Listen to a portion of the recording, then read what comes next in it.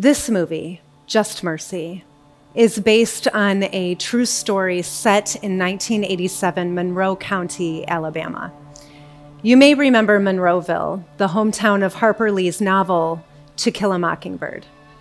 In the opening scene of Just Mercy, we see Jamie Foxx's character, Walter McMillan, coming home from a long day of tree trimming, his Black-owned pulping business.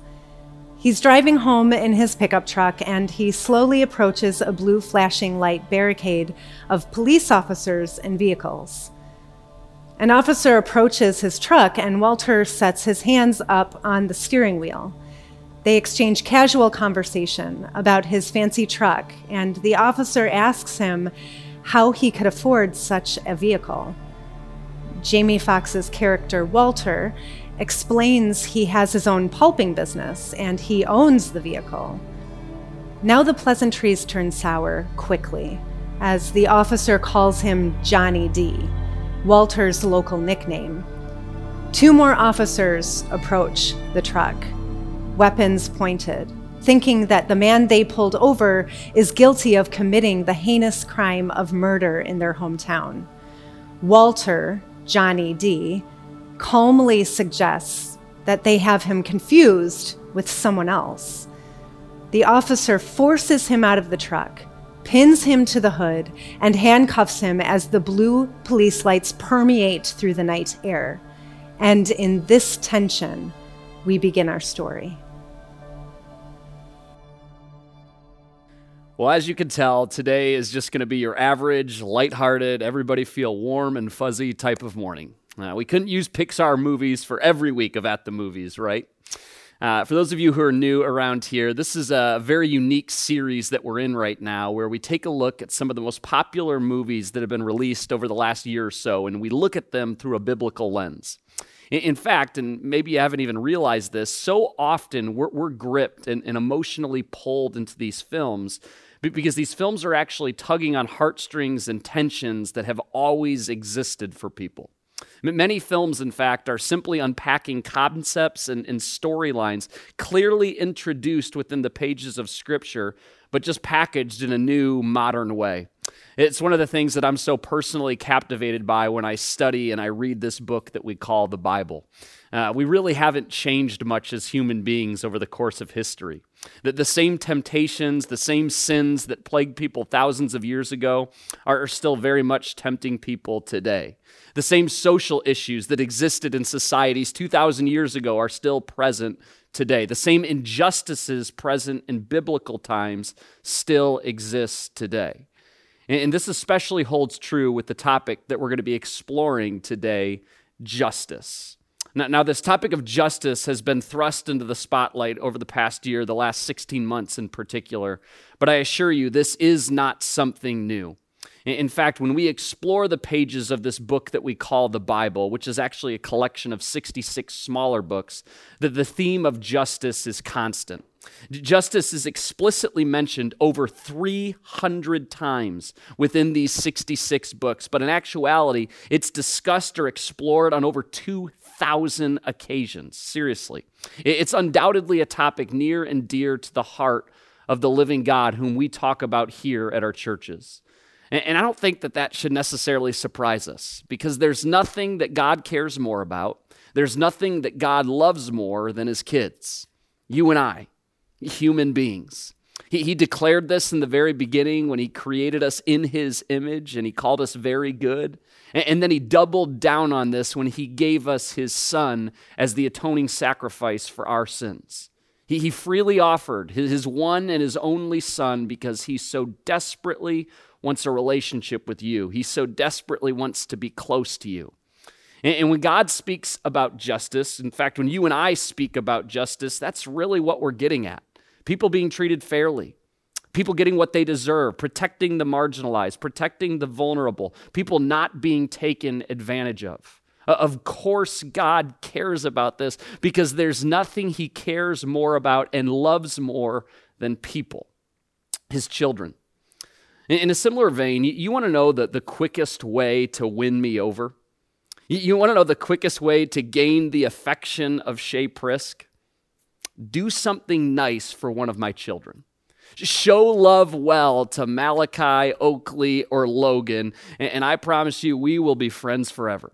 Conversely, you want to know the quickest way to tick me off? The quickest way to get on my bad side? Go ahead and take advantage of, hurt, exploit one of my children. Every single parent watching right now, you know exactly what I'm talking about, and the exact same thing holds true for our Heavenly Father. So yes, you better believe God cares a whole lot about and talks a whole bunch about justice. The movie we're going to be taking a look at today and from which we pulled that opening scene is aptly titled Just Mercy. Just Mercy tells the true story of a young defense attorney, Brian Stevenson, played by Michael B. Jordan, and his fight for the justice, the freedom of a man by the name of Walter Johnny D. McMillan, played in the movie by Jamie Foxx, who was arrested and found guilty for the murder of an 18-year-old girl, despite a preponderance of evidence proving his innocence and the fact that the only testimony against him came from a criminal with a very strong motive to lie. One of the things that grabs your attention right away in this film are the personal sacrifices that Mr. Stevenson has been willing to make and continues to make right up to this present day in order to speak up and fight for the marginalized, the vulnerable. Mr. Stevenson, again, even to this present day, has dedicated his entire life to offering free legal representation to those who have been wrongly condemned. And this isn't some slouch attorney. No, this is a Harvard graduate who immediately began taking these cases pro bono upon graduating from law school. He didn't wait to begin this type of work. He didn't wait to begin fighting for justice until after he had made a bunch of money elsewhere. Isn't it true that so often we make these types of side deals in our heads? I'll start volunteering there. I'll start giving of my time there once I get all of this lined up. I'll start giving my finances away once we get all these debts paid off. No, he made this a priority immediately, not waiting for the supposed right moment.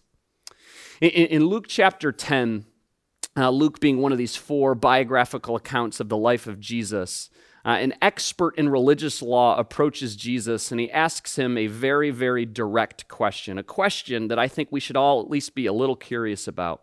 In Luke chapter 10, this man looks at Jesus and he says, "Teacher, what should I do to inherit eternal life?" Jesus, what must I do to get into heaven? What he's really asking Jesus, he's going, Jesus, is there anything that God would hold in such high esteem that he would actually use it as a sort of barometer to determine someone's eternity? It's a big question. It's an important question, a question that I think every single person listening right now ought to be real curious concerning the answer, particularly as it comes from the lips of the supposed Son of God. Now, Jesus, in typical Jesus fashion, he sort of turns the question back on the religious expert, and he asks him, hey, well, what do you think? I mean, you're, after all, the expert in religious law. I mean, what do you think is the answer? And the man replies by saying, you must love the Lord your God with all your heart, all your soul, all your strength, and all your mind, and love your neighbor as yourself. And Jesus looks right back at him and he says, bingo, you nailed it. Do that and you won't have to worry about this whole eternal life thing. It's sort of like Jesus is saying the best way to demonstrate your love to God is by loving the people around you.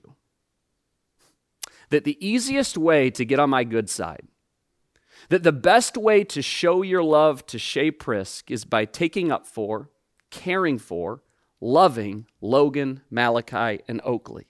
Just showing some love to my children. Sacrificing something personally for the sake of my kids. But the religious expert was not through. No, trying to evade the implications of what he thought Jesus was saying, he seeks a little more clarity.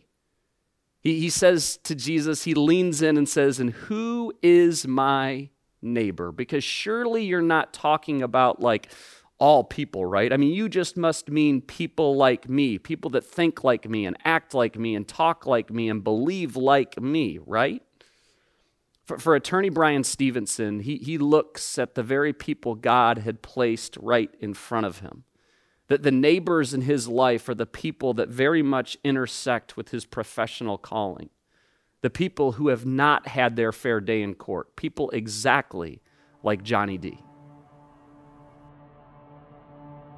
Walter is tried and recommended a life sentence by an all-white jury, but the judge overrode their decision and sentenced him to death row. In this scene, we see Brian Stevenson, played by Michael B. Jordan, and Walter, Johnny D., face to face in the jail, hoping to discuss new evidence and to try to submit in a motion for a new trial. Johnny sees this Harvard lawyer as rich, out of touch, and wondering if he has ulterior motives for wanting to represent these death row cases that nobody in the South can afford to pay. This Harvard lawyer in his suit and tie explains he grew up on a road just like Johnny D's. When he was a teenager, Stevenson's grandfather was murdered over a black and white TV. He explains they kept waiting for someone to show up and help, but nobody ever did. And that's when he realized outside of his community, nobody cared. Because to them, his granddaddy was just another black man killed in the projects. A key line in this scene is this fancy Harvard lawyer says, "I know what it's like to be in the shadows." Jamie Foxx's character, Johnny D., looks him straight in the eye and says, "Well, that's a pretty good reason." And from that moment on, they get to work of trying to prove his innocence. Let's get to work. This is exactly what Jesus has called his followers to. Not just sit idly by and say, "Oh, that really breaks my heart." No. Feeling bad isn't enough. We as followers of Jesus are called to get to work, to get our hands dirty, loving the people around us well, and in turn, show them what Jesus looks like. Now, in response to this question by the religious expert, and who is my neighbor, Jesus actually goes on to tell a story. It's a story that actually every single person watching you've at least heard of. It's commonly referred to as the story of the Good Samaritan.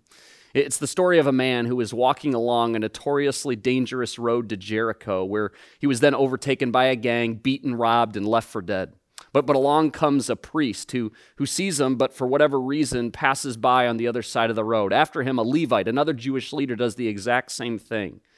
And then Jesus says these words, "Then a despised Samaritan came along. And when he saw the man, he felt compassion for him. Going over to him, the Samaritan soothed his wounds with olive oil and wine and bandaged them. Then he put the man on his donkey and took him to an inn, where he took care of him. The next day, he handed the innkeeper 2 silver coins, telling him, 'Take care of this man. If his bill runs higher than this, I'll pay you the next time I'm here.'" It's through this story that we see exactly what Jesus meant when he said, "your neighbor." Your neighbor equals anyone around you who is in need. See, there's no shortage right now of talk in our society around justice and equality, fairness, rights. But it's here that the path of Jesus heads in a drastically different direction compared to what our society may be advocating for. Insisting that all people have rights and all people are created equally is definitely a good thing. But Jesus takes this a step further. In fact, a gigantic step further. Justice, according to Jesus, means dying to your rights for the benefit of others. Jesus makes this whole topic of justice extraordinarily simple.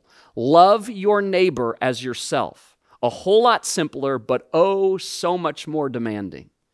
If our neighbor is anyone around us who is in need, then as Jesus followers, and by the way, if you're watching right now and you don't identify as a Jesus follower, you're completely off the hook for what I'm saying right now. But as Jesus followers, our responsibility is to regard the needs of others as important as our own and be willing to do whatever it takes to lift them up, even and perhaps especially if it comes at a great personal cost.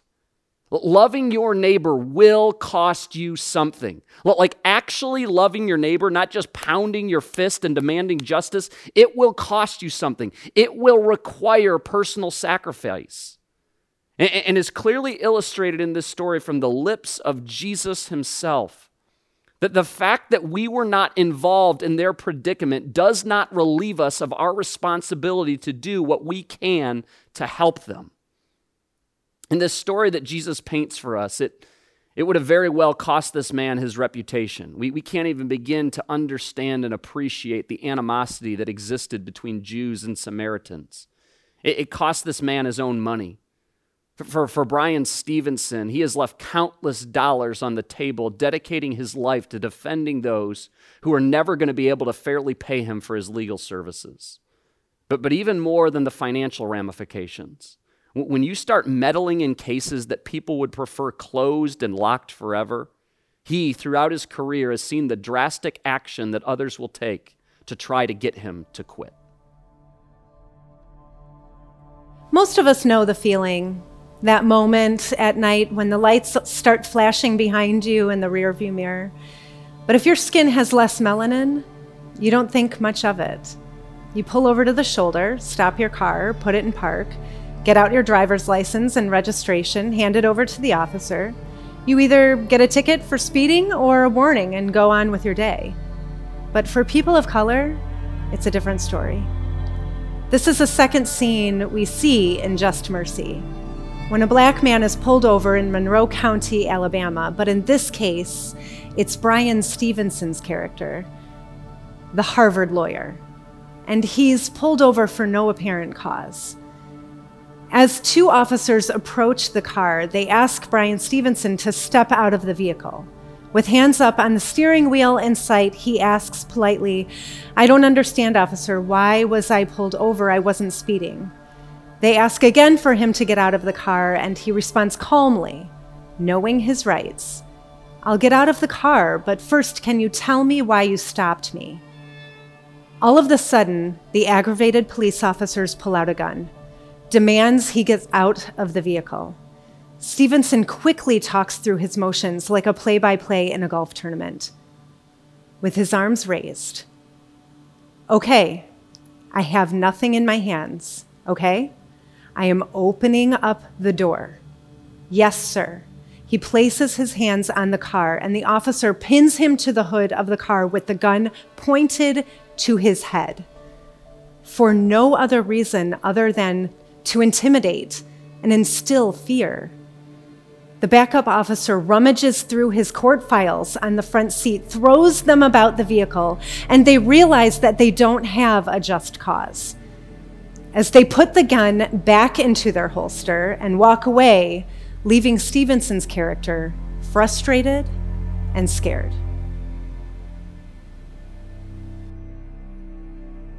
I want to make this abundantly clear. I am tremendously grateful for law enforcement and the sacrifice that they make on a daily basis. I'm certain that the offers depicted in that scene represent the vast minority of police officers. We unfortunately live in a society where we assume that if you're for one thing, you must be against something else. For instance, that if you advocate for the rights of the marginalized, for the vulnerable, you must be against the police. In a culture that devalues the many who put themselves in harm's way to protect and serve us, and asinine ideas like defunding the police are actually being entertained, I want to say we honor you and we thank you. It's in fact the police that provide us a very astute example of what it means to love our neighbors, knowing that it will cost you something. I was actually recently having a conversation with a police officer who attends one of our churches, and he was open and vulnerable and shared with me that this last year in law enforcement has been by far the hardest of his career, where every single day he goes to work and he's openly mocked, harassed in the community that he serves. He serves in one of the most notoriously dangerous law enforcement positions in the entire United States, but yet he wakes up every single day and continues to serve that community. Bryan Stevenson has been harassed and continues to be harassed right up to present day in his continued fight for justice as he continues to love his neighbors well. See, insisting on your rights, it feels very American. Dying to your rights does not. And this is where the call to follow Jesus and the call to follow the American dream diverge. Surrendering your rights for the sake of your neighbor was a radical, unpopular message in Jesus' day, just as it is right now. When we say justice, we often mean only that everyone's rights are protected, and it certainly does mean that. But justice according to Jesus means personally sacrificing to care for the poor, the needy, the oppressed, the marginalized, using your resources to lift up your neighbor. Scripture specifically actually talks about that very specific topic over 100 times. It speaks of our obligation as Jesus followers to defend the cause of the oppressed. In Proverbs, we find just one of many examples of this when the writer says, "Speak up for those who cannot speak for themselves. Ensure justice for those being crushed. Yes, speak up for the poor and helpless and see that they get justice." Church, God takes it very personally when people that he saw fit to die for are disparaged, mocked, or oppressed. And as his followers, we should as well. Scripture makes it very, very clear that this is actually an obligation for the follower of Christ, and we will be held accountable for how we leverage our resources for the benefit of the people around us. I love how J.D. Greear puts this. He's by far my favorite preacher. He says, "The common ground for Christians is not how we do this, but that we do this." Y'all, it's certainly nothing new that even Christians have a hard time agreeing on what practicing justice ought to look like. In fact, I recognize that even recommending this movie might strike some of you as controversial. That this is an exceedingly sensitive subject rife with potential landmines, but let me propose that we have perhaps complicated those oh so famous words of Jesus, "Love your neighbor as yourself." The best way to demonstrate your love to me actually has nothing to do with me. Just show love to my children, and we'll be best buds forever. The best way to demonstrate your love to God is by loving the people around you, loving your neighbor as yourself, even and especially when it costs you something. It certainly cost Brian Stevenson a lot to love his neighbor, Walter Johnny D. McMillan, in this way, but the rewards were so much more than either man could have ever imagined. Picture a packed courtroom in 1987 with all whites seated in the rows and Johnny D's family and Black community standing in the back, crowded next to each other. The judge calls the room to order and explains the details of why they are all there.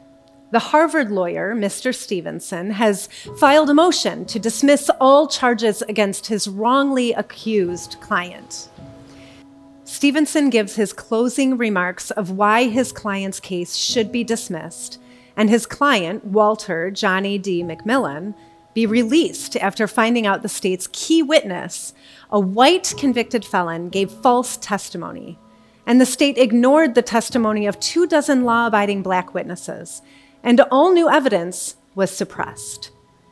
Stevenson brings light to the fact that all the Black men and women standing in the back of the courtroom are presumed guilty when accused, and is urging that the voiceless would not be ruled by fear. He urges the court would be committed to equal justice under law, regardless of wealth, race, or status. The state's district attorney, Tom Chapman, listens in troubled at the words of Stevenson and asks to approach the bench. Throughout the latter part of the movie, we can see the state's DA is personally being convicted of the state's distortion of truth from the people in power and the suppression of new evidence. He wrestles with the fact that if he fights the motion to dismiss, he would not only be covering up the truth, he would also be jeopardizing his own character and career. In an unprecedented move, Chapman, the state's district attorney, does not object to the order to dismiss all charges and joins the motion to dismiss all charges against Walter McMillan, Johnny D., leaving the courtroom in shock. Based on the true story, in the case of State versus McMillan, the charges were dismissed, leaving a wrongfully accused man on death row set free. Harvard lawyer Brian Stevenson along with Equal Justice Initiative, went on to exonerate and release 185 people from death row and continues to speak on behalf of the voiceless.